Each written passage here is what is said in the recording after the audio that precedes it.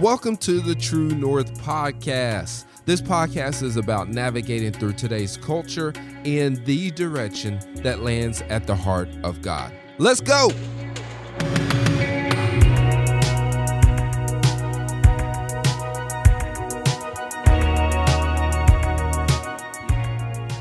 So this week we're going to continue our conversation about water into wine. So this is our fourth week talking about that. So just a quick rundown of what we've talked about over the last couple of weeks. So week number one, we talked about you can't put new wine into old wineskins.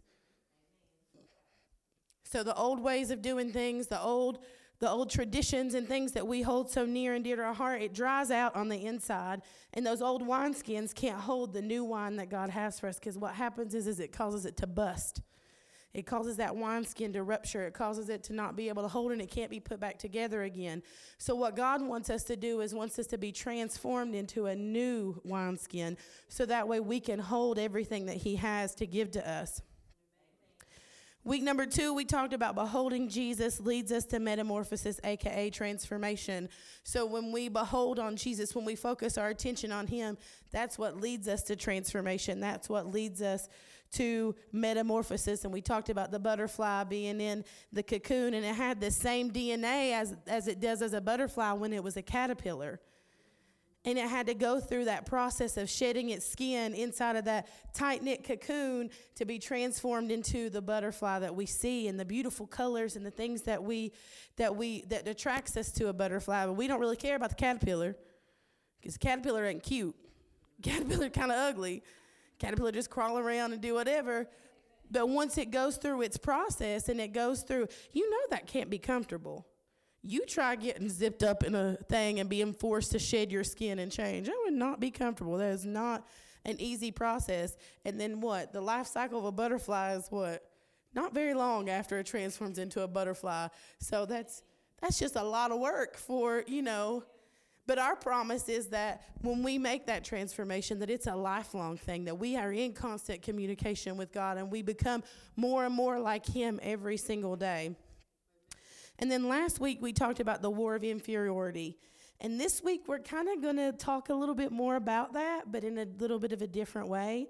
So if I had to title this week, I would title it, When the Enemy Becomes My Enemy. When the enemy becomes my enemy. So I'm going to pray this morning, because I haven't done that yet. So let's pray.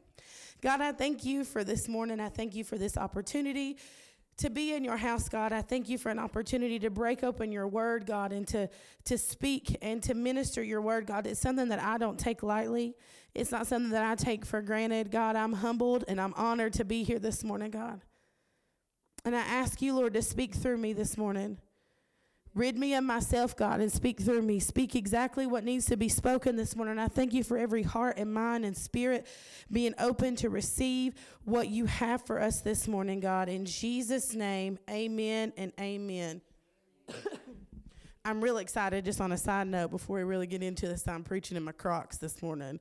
So I know that's kind of funny, and I laugh about it, but I've loved Crocs since I was a kid. And then they were not cool anymore, and I got rid of them all, which was sad. And now they're super expensive, but I found them cheap on sale, and they matched my new shirt. And I'm like, yes, it's a win. Pink shirt and pink Crocs on a Sunday. That's awesome. I'm a nerd, but that's okay. Jesus loves me. He made me that way. And then Lindsay did get up and get the boys dressed this morning. Then he put all them in red, and I'm like, okay. But my wonderful mother-in-law told me pink and red go together. And I'm like, well, yes, they do. Yes, they do. So that works. But I was excited. And then DeShadron showed up in her shirt that matches mine. And I was like, yes, we're twinning. I knew I was supposed to wear this shirt today. So I was glad I did. Plus, it's got the cheetah print, and I got my new cheetah print cup. Anyway, I'm just killing time. We're going to start with our base scripture this morning at 2 Corinthians 3:16 through 18. And we are going to have that on the screen for you. I'm going to be reading it out of the Passion Translation. It says, but the moment one turns to the Lord with an open heart, the veil is lifted and they see. Now, the Lord I'm referring to is the Holy Spirit, and wherever He is Lord, there is freedom. We can all draw close to him with the veil removed from our faces. And with no veil, we all become like mirrors who brightly reflect the glory of the Lord Jesus. We are being transfigured into his very image as we move from one brighter level of glory to another. And this glorious transfiguration comes from the Lord, who is the Spirit. So I'm going to go back. Can you go back to 16? But the moment one turns to the Lord with an open heart, the veil is lifted and they see.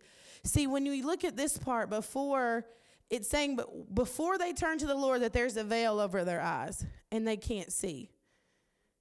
So once we turn our hearts back to the Lord, and that's through salvation, but that also that doesn't just mean asking Jesus to come into your heart, because you can be a Christian and live your entire life and still have veils over your eyes to where you can't see what God's saying or see what God's doing. But this says that, but the moment one turns to the Lord, so once you have that transfiguration moment, once you go down this path of metamorphosis and trying to figure out, okay, who am I, number one, but who am I in Christ? Because you can't ever figure out who you are in this world and what your place is until you learn who you are in God, who you are in Christ, what God has called you to do, what he's gifted you to do. And it's not always going to be something as great and glamorous as, which people think standing up in the pulpit and preaching is a great and glamorous thing, but I'm telling you, it's not. And what happens is that God judges us more roughly in court, and that's biblical. You'll see that if you look in Revelation. It talks about that at the end of the days, that God judges the teachers and the pastors and the preachers harder because we teach the flock.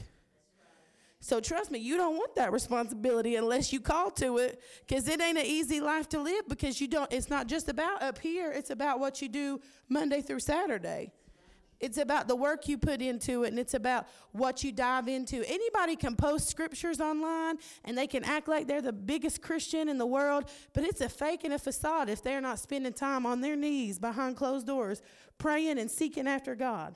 Because that's the only place that the veil is going to be removed from their eyes and they can see. We go on to verse 17, and it says, now the Lord I'm referring to is the Holy Spirit, and wherever he is Lord, there is freedom. If you neglect the leading and the honoring of the Holy Spirit in your life, you will never live in true freedom. And I don't just mean acknowledging him as, okay, he's the Holy Spirit and he does things. No, you have to be in constant fellowship and communication with the Holy Spirit, or you will never live in a life of true freedom. And I don't mean you have to be like, okay, Holy Spirit, I do that though, because that's just how I process my communication with the Lord. If I don't talk to the Lord, I don't hear him, because I'm not focusing my attention on it. So I'm like, okay, Holy Spirit, what do I need to do? And not that I'm a scared little mouse, but I'm like, okay. And I don't have to say it out loud, but sometimes I just have to feel it and think it in my heart. And the Lord knows, the Holy Spirit knows, and his job is to be our comforter, but his job is to be our teacher, the great illuminator. He illuminates things and he brings things to light in your life that you don't even recognize or know about. You could be like, I don't know how to do this. And you can say, okay, Holy Spirit, I need you to show me. He's the best. He was YouTube before we searched YouTube on how to do stuff. He is the original DIY mastermind, showing you exactly how to do everything you need to do, because he is God. He is God, and he lives on the inside of us. And he gives us instantaneous downloads to be able to hear from heaven on what we need to do in situations. But you can't see him in your life if you're still choosing to have that veil covering your eyes.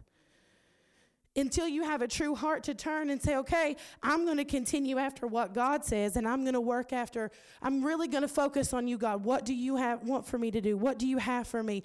How can I be who you've called me to be? What can I do for other people, God? Not for me, not for my benefit, but for the benefit of all of those around me. When we truly seek after God, that's when the veil's lifted. And there is freedom. I don't want to live a life of bondage. I don't want to live a life that I have to have mental torment in my mind, that I have to worry about anything and everything, worry about where my next meal's going to come from, or worry about, is it safe to go outside, worry about, am I secure in my, no, the Bible says that wherever the Spirit of the Lord is, where the Holy Spirit is, and wherever he is Lord, wherever we put him first in our life, there is freedom.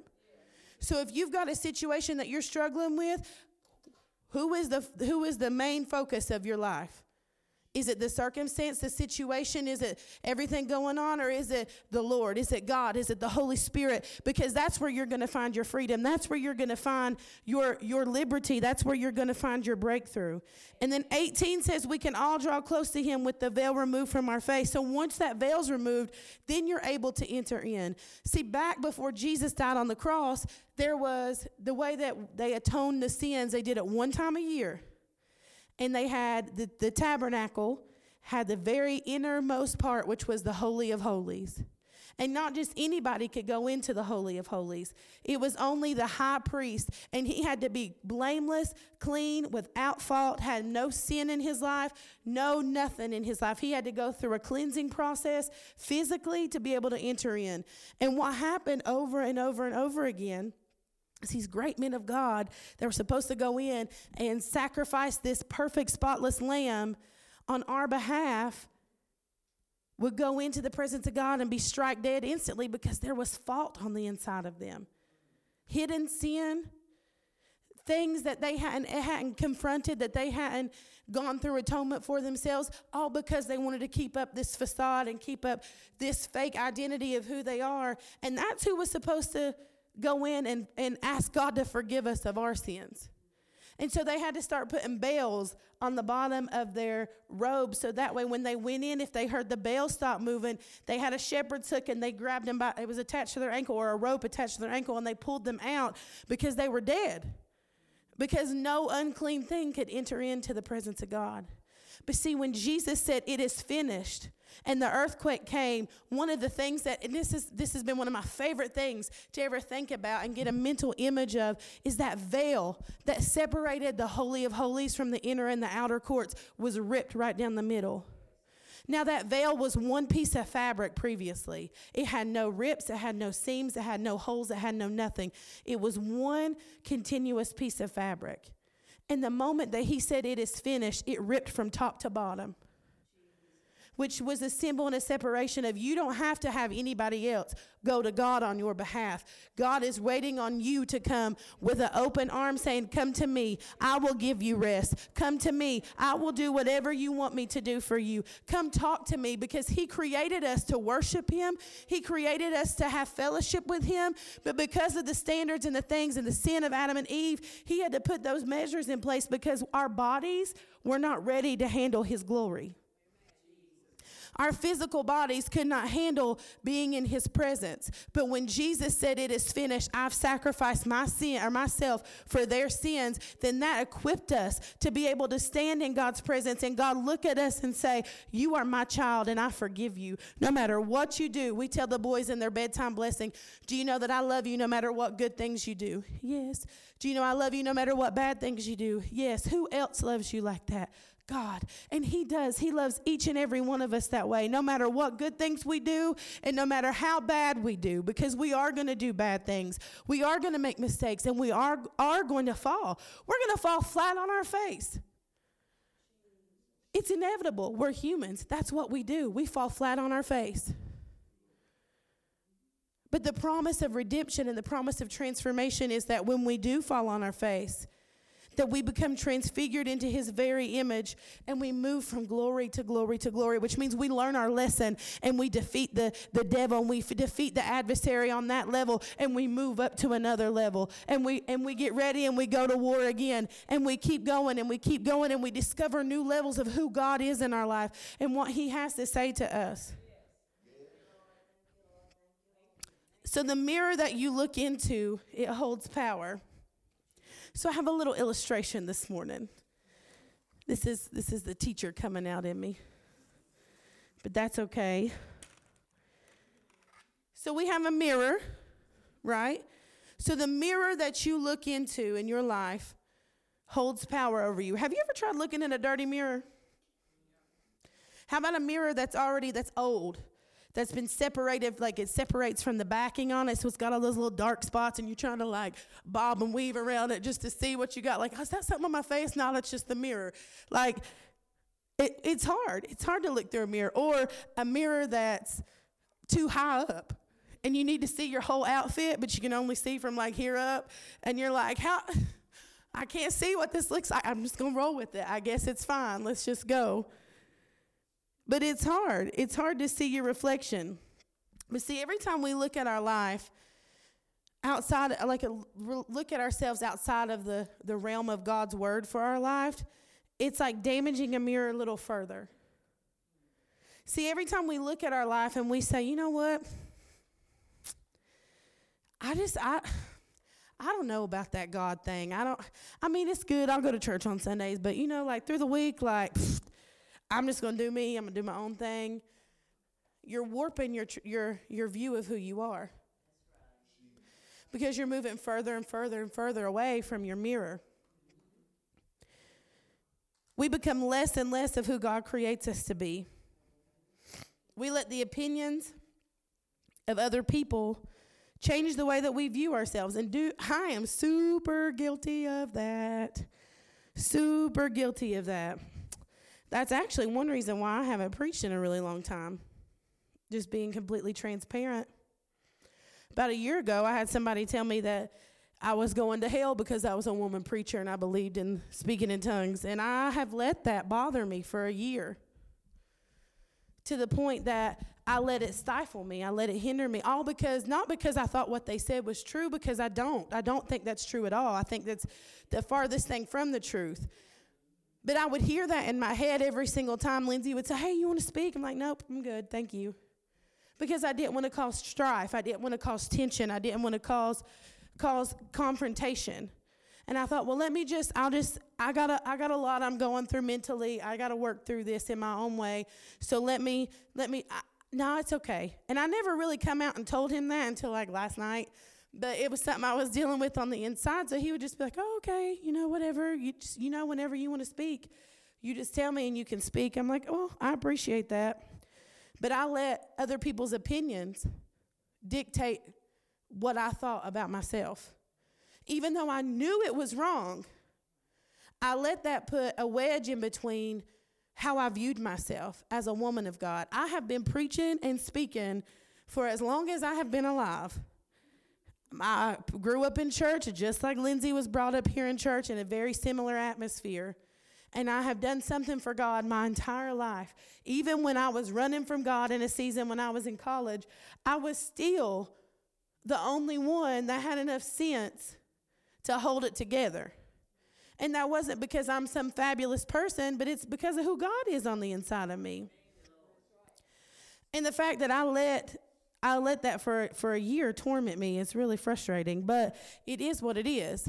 And my only thing that I can do now is to continue. Now, that doesn't mean I'm up here preach every week, so good Lord, don't expect that out of me. But I'm just saying, like, I'm more open to that right now.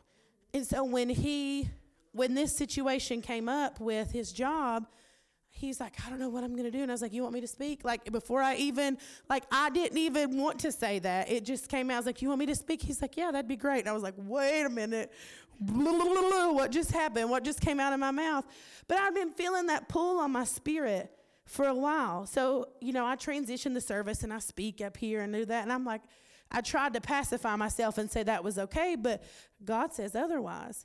And I'd been feeling that drawing back to, hey, no, I have a call on your life. I have something for you to say. So I want you to say it. I'm going to need you to get up there and say it because there's only one Kelsey Melton. There might be others in the world, but there's only one me who can get up here on a Sunday morning and rock her pink Crocs and preach the word, right? There's only one me, and that's the way God intended it to be. And how selfish of me to let my opinion or let my situation dictate what I let God do through me. Because I let it skew my perspective of really what God says about me and what he has for me. So it's like this mirror. I'm going to lay this microphone down for a second. And I'm going to put it in this bag. And I tried this out last night, so I know it works.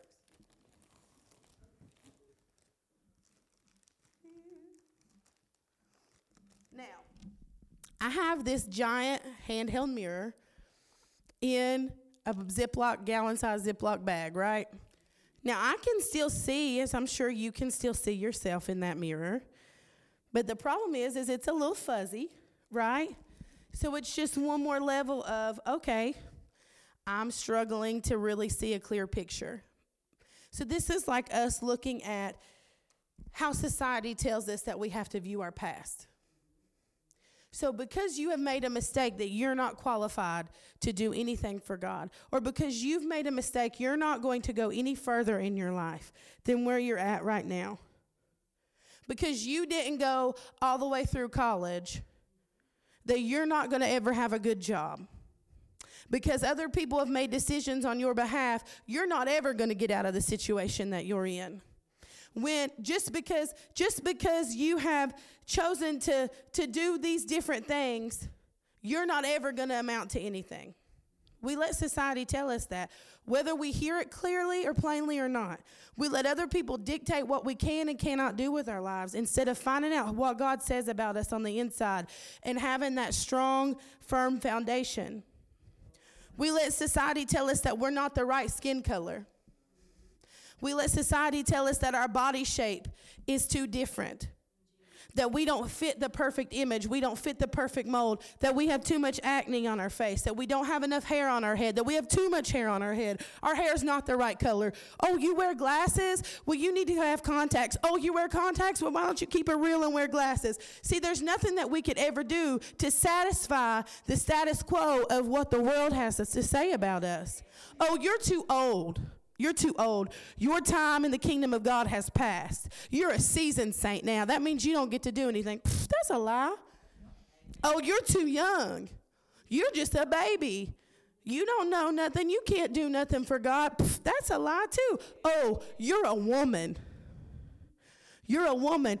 The only thing you can do is you can teach the children, and you can maybe talk a little bit, and you can sing on the worship team. That's all you can do. Psst, that's a lie, because first of all, when Jesus first started coming out and telling and showing himself, he revealed himself to a woman at the well. And he told her everything about herself and changed her life in that one moment. Now, if a woman wasn't important to God, he would have shown himself to a man first. Even his disciples hadn't seen that side of him. Actually, the first miracle he did for his mama. Because they were at a wedding feast, and they ran out of wine, and she came and said, "Can you do this?" And he's like, "Woman, Mama, you know that my time has not come to reveal who I am.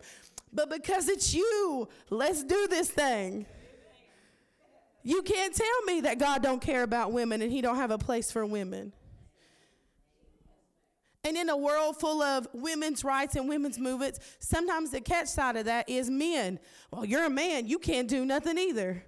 You can't do nothing right. All the men out here, they just lazy and don't do it. That's a lie too, because that's not true. That is absolutely not true. But see, society is going to tell you any and everything that is counter what God says about you. The world tells us we're not fit enough. The world tells us we're not pretty enough. The world tells us we're too fat, we're too skinny. You don't have the right shape. You need to work out more. You need to work out less. Do you ever get tired of hearing it? And sometimes you don't flat out hear it, but you know what? We see it. And this is exactly what happens. You're not the right person. You don't have the right job. You're too ugly. And so then I'm trying to fit. I'm going to change myself. I'm going to lose weight. I'm going to dye my hair. I'm going to cut my hair. I'm going to do whatever I need to do. I'm going to get a different job. And I'm trying to look at myself. And all I see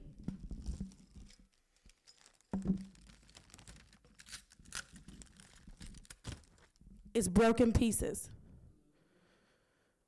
All I can see is in fragmented pieces of who I'm supposed to be and what God says about me. I can't see the real me. I can see the jagged sides of me. I can see the broken areas of me. I can see the areas that that I don't measure up in. I can see all of the things that society wants me to see. And then the world looks at you and they say, oh no, you're broken. You're too broken. Now you can't do anything. God can never use you.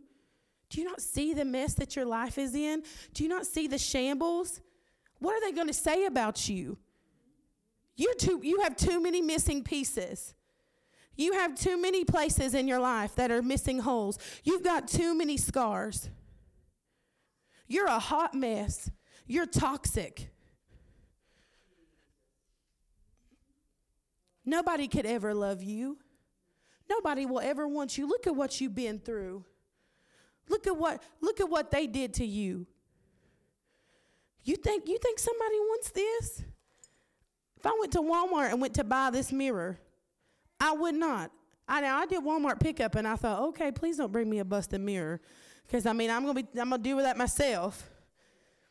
But if this was a busted mirror, I would have gladly sent that mirror back. I wouldn't have taken that mirror. But we look at our life and we see how broken our view is, and that's when depression and anxiety and suicidal ideation, they walk right in the door. It is an open invitation for the enemy when you choose to focus on this, on the brokenness, when you choose to focus on what the world says about you, because you will never measure up. Because like I said, even when you get to the point that you do everything and you try to conform to every single thing that they have and their opinions about you, then they tell you you're too broken and too messed up. They're never going to want you. You're never going to be perfect for them because you weren't created to be. You weren't created to be a square peg and try to fit in a round hole. Own your edges.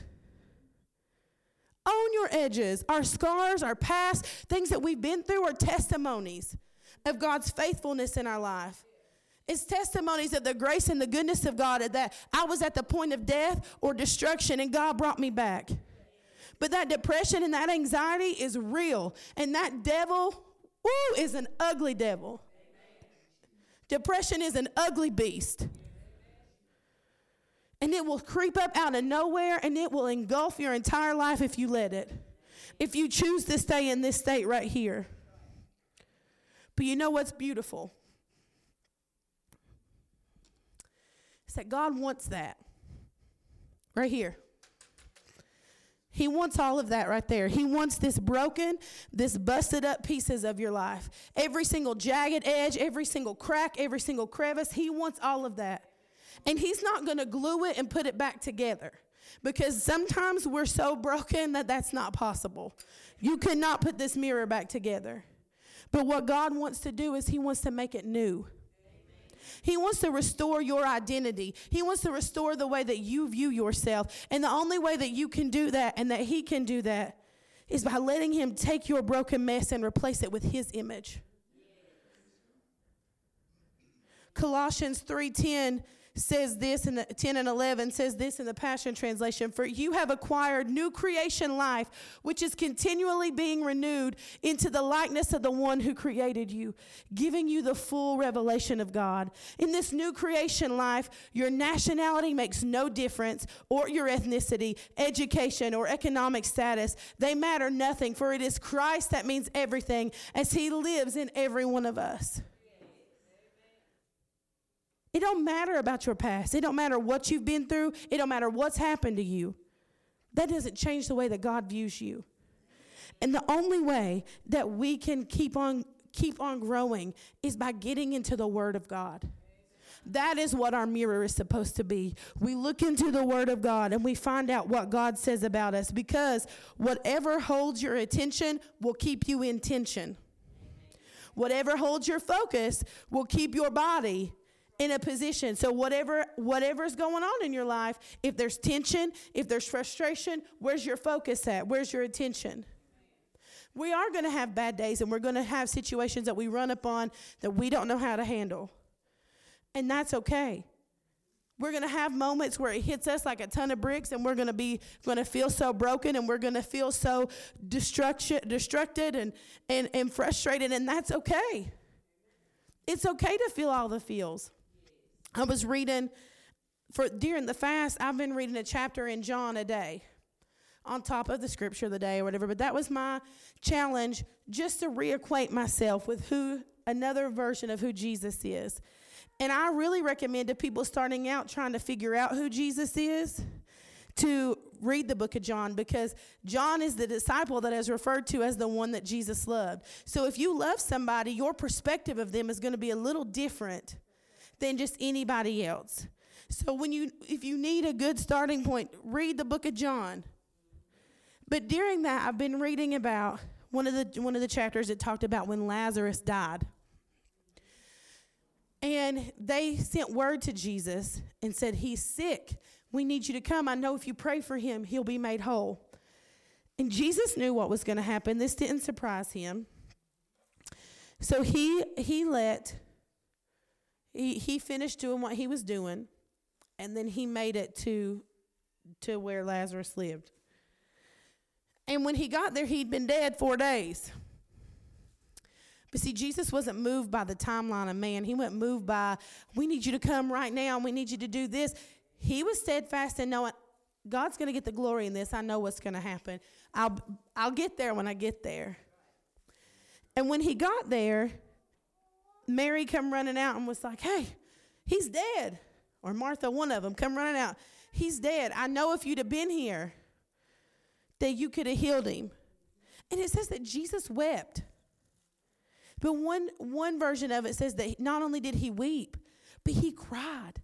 Like he showed so much emotion that the mourners that were in the house came outside to see what was going on. And so Jesus said, take me to where he's buried. And they take him to where he's buried, and they just think Jesus is going to mourn and Jesus is going to cry. And he did. He showed that emotion. It's okay to show that emotion. Now, we know he also told them, roll that stone away. And they're like, but he's been dead 4 days. He stinks. He's like, get it out the way. They move it out the way. And he prays and says, God, I know you're going to do this. And then he just yells into the tomb, hey, Lazarus, come on out here. And it says Lazarus got up, hobbled out because he still had the grave clothes on. It says he couldn't move freely. He come out, and they unwrapped him, and he wasn't half of a corpse. He wasn't stinking. He was just sleeping, is what Jesus told him. He was waiting for him to come. But see, Jesus wasn't moved by the outside situations and circumstances. And he saw that situation differently than they did because he knew the outcome. But that's why we have to be intentional about our focus on God. Our emotions are okay. Showing your emotion, we were taught for so long that showing your emotion is a sign of weakness. Emotion is not a sign of weakness. You need to cry, cry. Let it all out. You want to be angry and be mad? Do it. Do it in a healthy and safe way. You want your feelings to be hurt? Do it. But don't let yourself give over to your emotions. Don't let yourself be ruled and governed by your emotions. Don't let your decisions be made out of your emotions. See, Jesus knew what he was going to do the whole time. He knew he was going to go and tell Lazarus to come on out and that God was going to perform a miracle. So that's what he did. He wasn't moved by the fact that they were crying because he was dead. He already knew what was going to happen. But he showed his emotion, and that's okay. We're humans. God gave us emotions for a reason. Just don't be ruled by your emotions. Don't let your emotions make those decisions for you. We focus on God. We cannot be passive when it comes to our relationship with God, because the devil will run all over us. God will never cause us to see ourselves differently than he's already spoken about in his word. And my absolute favorite scripture to prove this is Psalms 139:14, and I'm reading it in the New King James Version. It says, I will praise you, for I am fearfully and wonderfully made. Marvelous are your works, and that my soul knows very well. I learned this scripture at a very, very, very, very, very, very young age because people are ugly. People are rude. That old saying, sticks and stones may break your bones, but words will never hurt me. That's a lie. Sticks and stones do break your bones, and they are hard. But I would rather have a broken bone than have to deal with a broken heart. I'd rather have a broken bone than have to deal with people saying not nice things about me. But when I look at what the Bible says about me, what God says about me, that I am fearfully and wonderfully made. When I look in, when I'm trying to figure out who I am in this world and what I have, I look in that mirror of the Bible and I say, you know what? God, you said that I'm fearfully and wonderfully made. I, Kelsey Melton, am fearfully and wonderfully made. And marvelous are your works, God, and that my soul knows very well. We have to remind our soul. See, we have a spirit, or we are a spirit. We live in a body. And we have a soul, which is our mind, our will, and our emotions. Those three things operate together to formulate our everyday life. Our spirit is perfect. Our spirit is always in right standing with God because our spirit is from God. And our spirit has the Holy Spirit living inside of it. Our body just kind of goes in between our soul and our spirit, whichever one has the biggest tug. And our soul, our mind, our will, and our emotions, we have to remind those things. Because that's where when we're on the fast like this and you want those burgers, talking about that meat earlier and giving yourself a hunger pain, that's when we have to remind our soul, no, you don't rule me. You're not in control of this equation.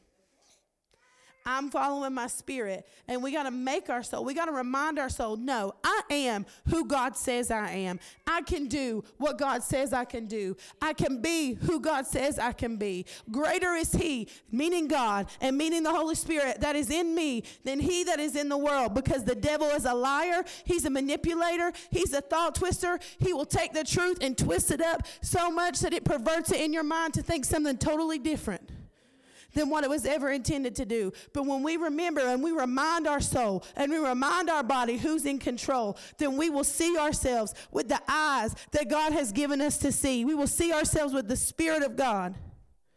What do we teach our children about bullies? What did we learn as children about bullies? Do we just lay down and let a bully us? We teach them to stand up, don't we? We teach them to stand up for themselves. We don't teach them to lay down and take it. We teach them to fight back.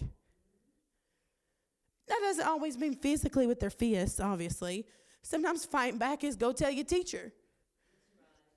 Sometimes fighting back is put a little pedal to the metal. But we teach our children, and we've been taught that we stand up for ourselves. Then why do we lay down and let the enemy do whatever he wants to do to us? If we teach our children to stand up against bullies, the devil is the biggest bully there is. James 4, verse 7 in the Passion Translation says this. Is it in there? Okay, it may not be. It says this. So then, surrender to God, stand up to the devil, and resist him, and he will flee in agony. It doesn't just say he will go. It says he will flee in agony, in pain, because we'll whoop up on him. I'm going to close with this. If we teach our children to stand up against their enemy, we have to remind ourselves of that. We have to remind ourselves that it's time for us to stand up against the enemy that's confronting our life. It's beyond time for us to stand against the lies and the accusations and the frustrations of the enemy that comes against us.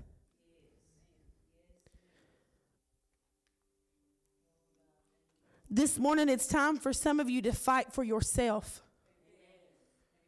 Fight for that peace of mind. Fight for your emotions.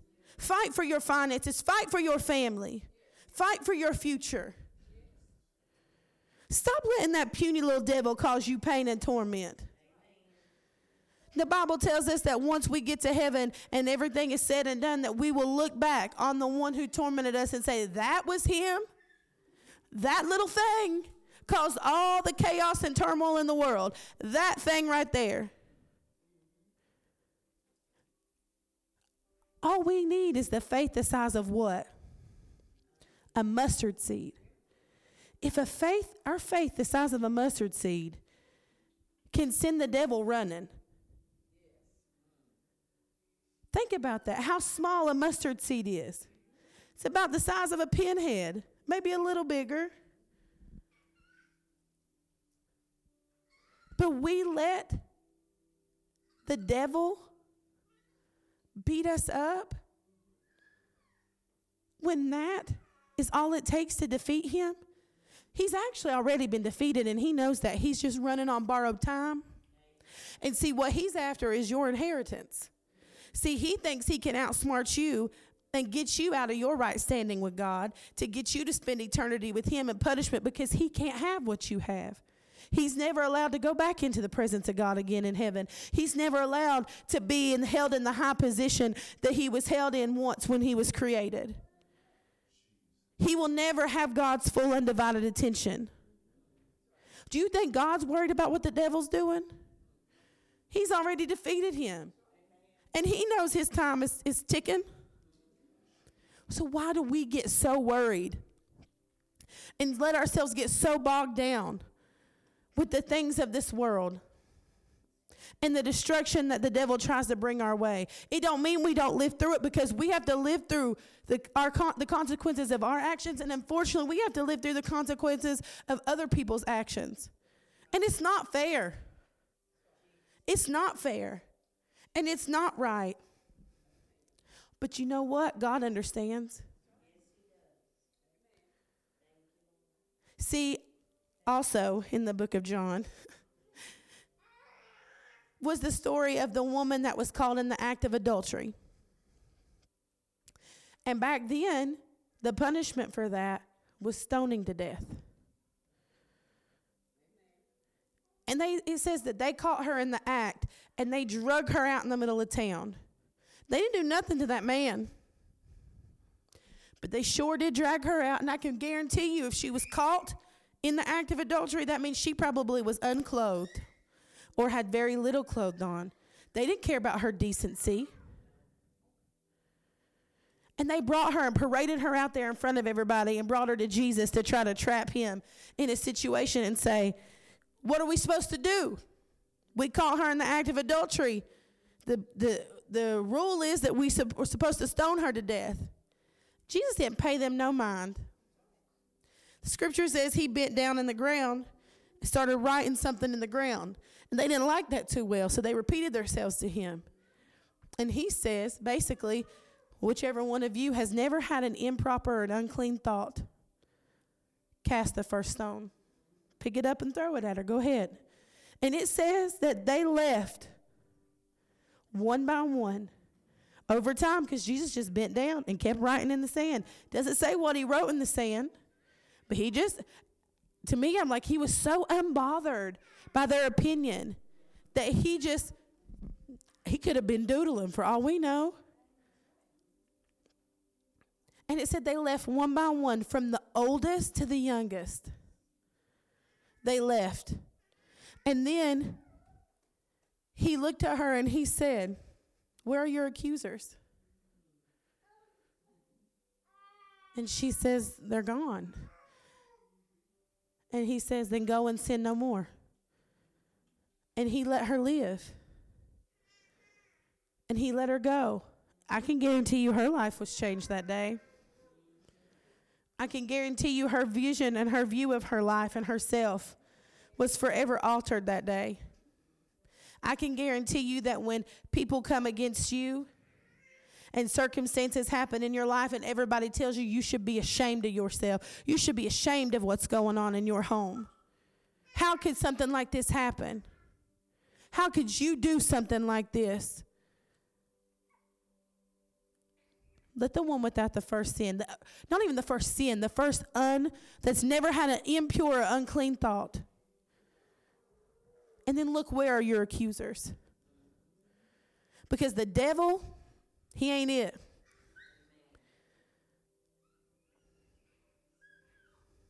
He ain't it. He's a liar. The truth is nowhere in him. We have to resist the culture of this world, and we have to fight like heaven. And I don't just say that to replace the other word. We got to fight like heaven. Heaven fights from a place of victory. Heaven fights from a place of finality, that it's over, it is finished. When Jesus said, it is done, then it's done. Everything that we have need of and everything that we have want of, it was completed at the cross. We have access to God 24/7, 365. He takes no holidays. He doesn't even clock off for the night to take some sleep. And he is a good God, and he does not cause bad things to happen to his people. He is a loving Father. He will go above and beyond for you every single time. Now, walking through the valley of the shadow of death, walking through the frustration and frustrating seasons of your life is hard. It is hard. But you cannot lose hope. And you cannot lose sight on who does God say that I am. In those moments when you feel like everything is going to poop, who does God say that I am? My Bible tells me that greater is he that is in me than he that is in the world. Greater is God than any of these circumstances and situations and problems that I'm going. So when I say that the inner me is my enemy, those negative thoughts that we think of ourselves, those negative problems, every single lie that the enemy tells us and tells you when you're alone in your house that you're not safe. Nobody wants you. Everybody's out to get you. You'll never amount to anything in your life. You're done. Nobody's going to want you. You're going to die. You're sick. Your body's going to fail you. Those are lies. Lies, lies, lies. Which means that the opposite of them is true. Which means that we are healed, we are whole, we are sound, we're delivered from the top of our head to the soles of our feet because of who is on the inside of us. That veil of the way that things used to be is ripped off. It's gone. We don't have to focus on that anymore. Embrace the Holy Spirit in your life. Embrace who he is to you. Because if you choose to live a life without the Holy Spirit leading and guiding you and directing you, you will fall into depression. You will fall into anxiety. You will fall into suicidal ideation. You will fall into the things of the flesh and the things of the world because you're not Spirit-led. The Holy Spirit gives us wisdom and knowledge and understanding to escape the pitfalls of the enemy. And when we do fall in him, he gives us the grace and the strength and the empowerment to get out of the situation, to propel ourselves forward. It's God's dunamis, miracle-working power living on the inside of us, causing us to live and breathe. If they tell you your heart's not working right, what you going to do? You're going to change your life, aren't you? If they tell you, so look at your spiritual heart. Look at your life and see, am I fighting the fight inside of myself? Am I allowing the devil to speak those negative thoughts in me? Am I allowing my flesh, my soul, my body to dictate who I think that God is in my life? Am I allowing just a little feeling of love or affection or attention distract me from my eternal purpose and distract me from who God says that I am? Am I letting fleeting thoughts encourage me and puff me up and make me think that I'm supposed to do this when I know the truth and I know what God says about me and I know what I'm supposed to do? You can't be ruled by that. You got to be ruled by the Holy Spirit. You have to make true room for him in your life. And not just, like I said earlier, not just, oh yeah, I believe in the Holy Spirit to do this, this, and that. No, you have to believe in the whole person of the Holy Spirit, what he came to do and what he's going to do in order for that empowerment to be alive and recognized in your life. People live their whole lives and go to hell or go to heaven not ever believing in the Holy Spirit, and that's okay. It's not a prerequisite for salvation. So they can do that. They don't have to embrace the Holy Spirit. It's not a sin. But your life will be totally different. The scripture told us that freedom is found wherever you embrace the Holy Spirit. Not that you're sinning, but that you will never live your life to the fullest and never have that fuller revelation if you don't believe in the whole part of who the Holy Spirit is. And then what changes when that inner me becomes my enemy, when we get empowered and we let the Holy Spirit do the work on the inside of us that he is supposed to do, then the inner me becomes the devil's enemy.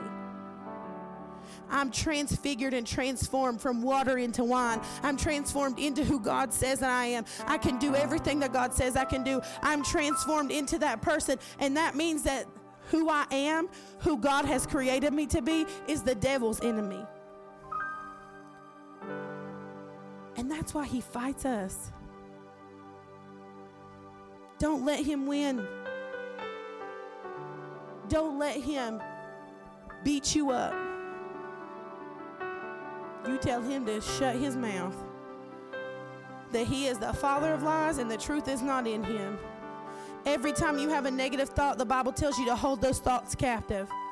And you tell yourself, that's not the truth. That's not the truth. I have to tell myself that. I'll have whole conversations in my head spiraling out of control over situations that happen and things I can't change that were 2 years ago that just keep on going. I could have said this, and then what would they have said? It don't matter. That's a pitfall of the enemy to try to distract me from my purpose. I can't change that. But what I can do is learn from it and move on. Change myself and change my heart. Get myself in alignment with who God says I am. Viewing myself through the mirror, through who he says that I am, so I can see clear. And when that mirror starts to get foggy, it starts to get bundled up by what the world says, then I need to get back in the Word. I need to get back in my prayer closet, and I need to spend time with him and say, okay, God, who am I? It's okay to say, God, remind me who I am. Remind me who you've called me to be. I told my boys last night when we were putting them to bed, when we did the bedtime blessing, I said, I will never stop fighting for you. I will never stop fighting hell for your spirit and your soul. I will never stop fighting for you. Because as your mother, that is my job and is my duty and my responsibility to never stop fighting for you. But that's how God feels about us. He is never going to stop fighting for us. He is going to move everything that he can move to get to you, to be able to, for you to hear how much he loves you. How much that he desires a relationship with you. How beautiful he thinks that you are. How wonderful he thinks that you are. Don't let the devil lie to you any longer. Let this morning be it. Know who you are. Know who God created you to be. And don't settle for less than that. Don't settle for just because you think that's what you're supposed to do. Don't settle for that. Don't let that hurt dictate your life. Let God lead you. Let him guide you. Let him transform you more and more into who he wants you to be, who he created you to be. Because he created you to love him, but he also created you to be loved by him. When we get that revelation that we are loved by God, he calls us beloved. It's the best feeling in the world. But don't let the devil distract you any longer. Don't let him torment you. Resist him and he will flee in agony. Remember that this week. He will flee in agony with his tail tucked between his legs, running because he's defeated. Let God beat him up. Jesus already did that when he took the keys to death, hell, and the grave anyway. But he's got to be reminded of that too. He knows his time is short, and that's why he's pulling out all the stops. The things that are going on in our country are not new. They're just becoming more publicized and more frequent. And it's a scary thing sometimes to live in this world. It's a scary thing sometimes to have to worry about your friends and your family. And it seems like it's getting closer and closer and closer and closer to home, no matter where you live. Closer and closer to home. We are not promised tomorrow. We're not promised the next breath of our body. But the flip side of that is to be absent from the body is to be present with the Lord. So we have to keep our heart right. We got to keep our mind stayed on him. We got to stay strong in the faith. Strong in who God says that we are and who he created us to be and who he is. To empower us to be able to stand strong against the attacks of the enemy. That's why our young people are dying every day because of drugs, because they want to feel something. Feel something other than the pain, or some of them just don't want to feel. They've been through so much. But what they don't know is that their solution is already on the inside of them. It's just waiting to be unlocked. It's just waiting to be opened. And that's our job as the body of Christ, as believers, is to pray for them, is to fast for them, but also to be a light and a reminder to them that, hey, your life may suck. For lack of better words, you may be dealt the worst hand, and that was never God's intention for your life to be terrible. It was never your intention or God's intention for your life to be rough. It was never God's intention for you to have to go through the things that you went through. But unfortunately, we live in a world that is ruled by sin. We are spirit beings lived in a world ruled by sin. I was actually talking on the bus the other day with Rodney, and he was he's been doing a study about Abraham and Noah, and we got to talking. It was his birthday, actually. It was Rodney's birthday. And he was talking about how, they lived 4 or 5. Methuselah was like 900 years old when he died. I said, man, that's a lot of life to live. Like, I'm 33, and I feel like I've lived a long time. Like, when I look back and think about all the things that I've done that's happened in my life, I couldn't imagine living to be 500-600 years old, and they were still begotten children, is what Rodney said. They were still having babies at that age. I could not imagine that. I'm 33, and I'm like, do I really want to try to have another baby? Probably not. I'm too old. I feel like I'm too old. But they were convinced on who God was. But now the reason why we don't live as long is because sin has entered the world and ruled so much that it eats away at our body. Our bodies were not created to handle sin like that. Our bodies were not created to be in that type of environment. That's why we have to stay ready and stand on guard and resist the devil and speak health and wisdom and life over yourself.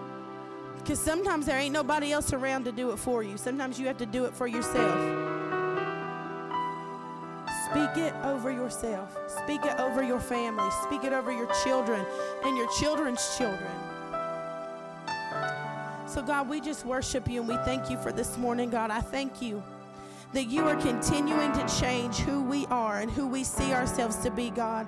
I thank you that you are transforming us, God, from water into wine. And I thank you, Lord, that as we continue to push forward into who you've called us to be, that, God, you give us a deeper revelation of your love. You give us a deeper revelation of your power. You give us a deeper revelation of every single thing that you are, God.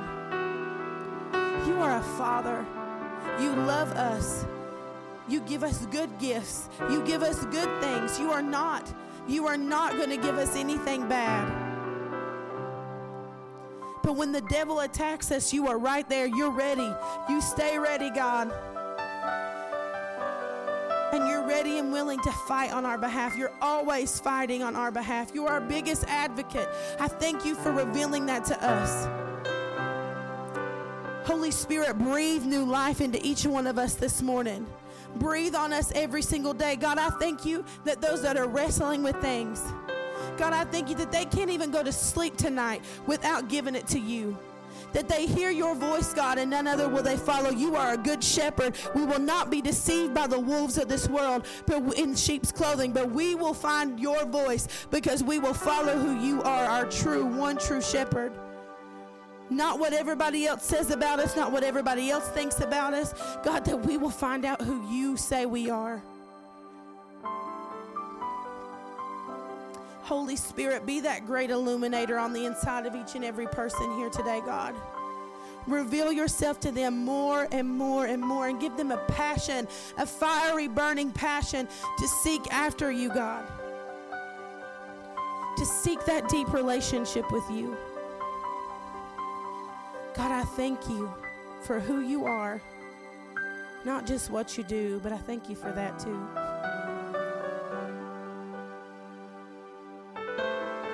Thank you that as we go this week, God, that you give us all the strength, God. Bring this sermon back to our remembrance.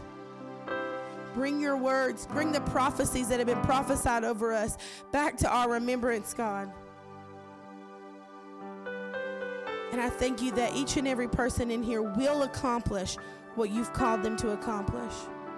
And even when it seems like that all hell is breaking out in their life and in their home, God, I thank you for you being the peace that surpasses all understanding. When their mind is overwhelmed and flooded with turmoil and questions, God, that your voice screams louder on the inside of them and quiets every single lie of the enemy. That Zephaniah 3:17 that says you rejoice over us with singing and you quiet us with your love, that your love would just radiate all over us, God, and calm every nerve and calm every cell, every thought, every condemnation, every frustration, every fear. It has to go in Jesus' name. We take our authority back this morning. Thank you, Lord. We honor you and we worship you. In Jesus' name we pray. Amen and amen.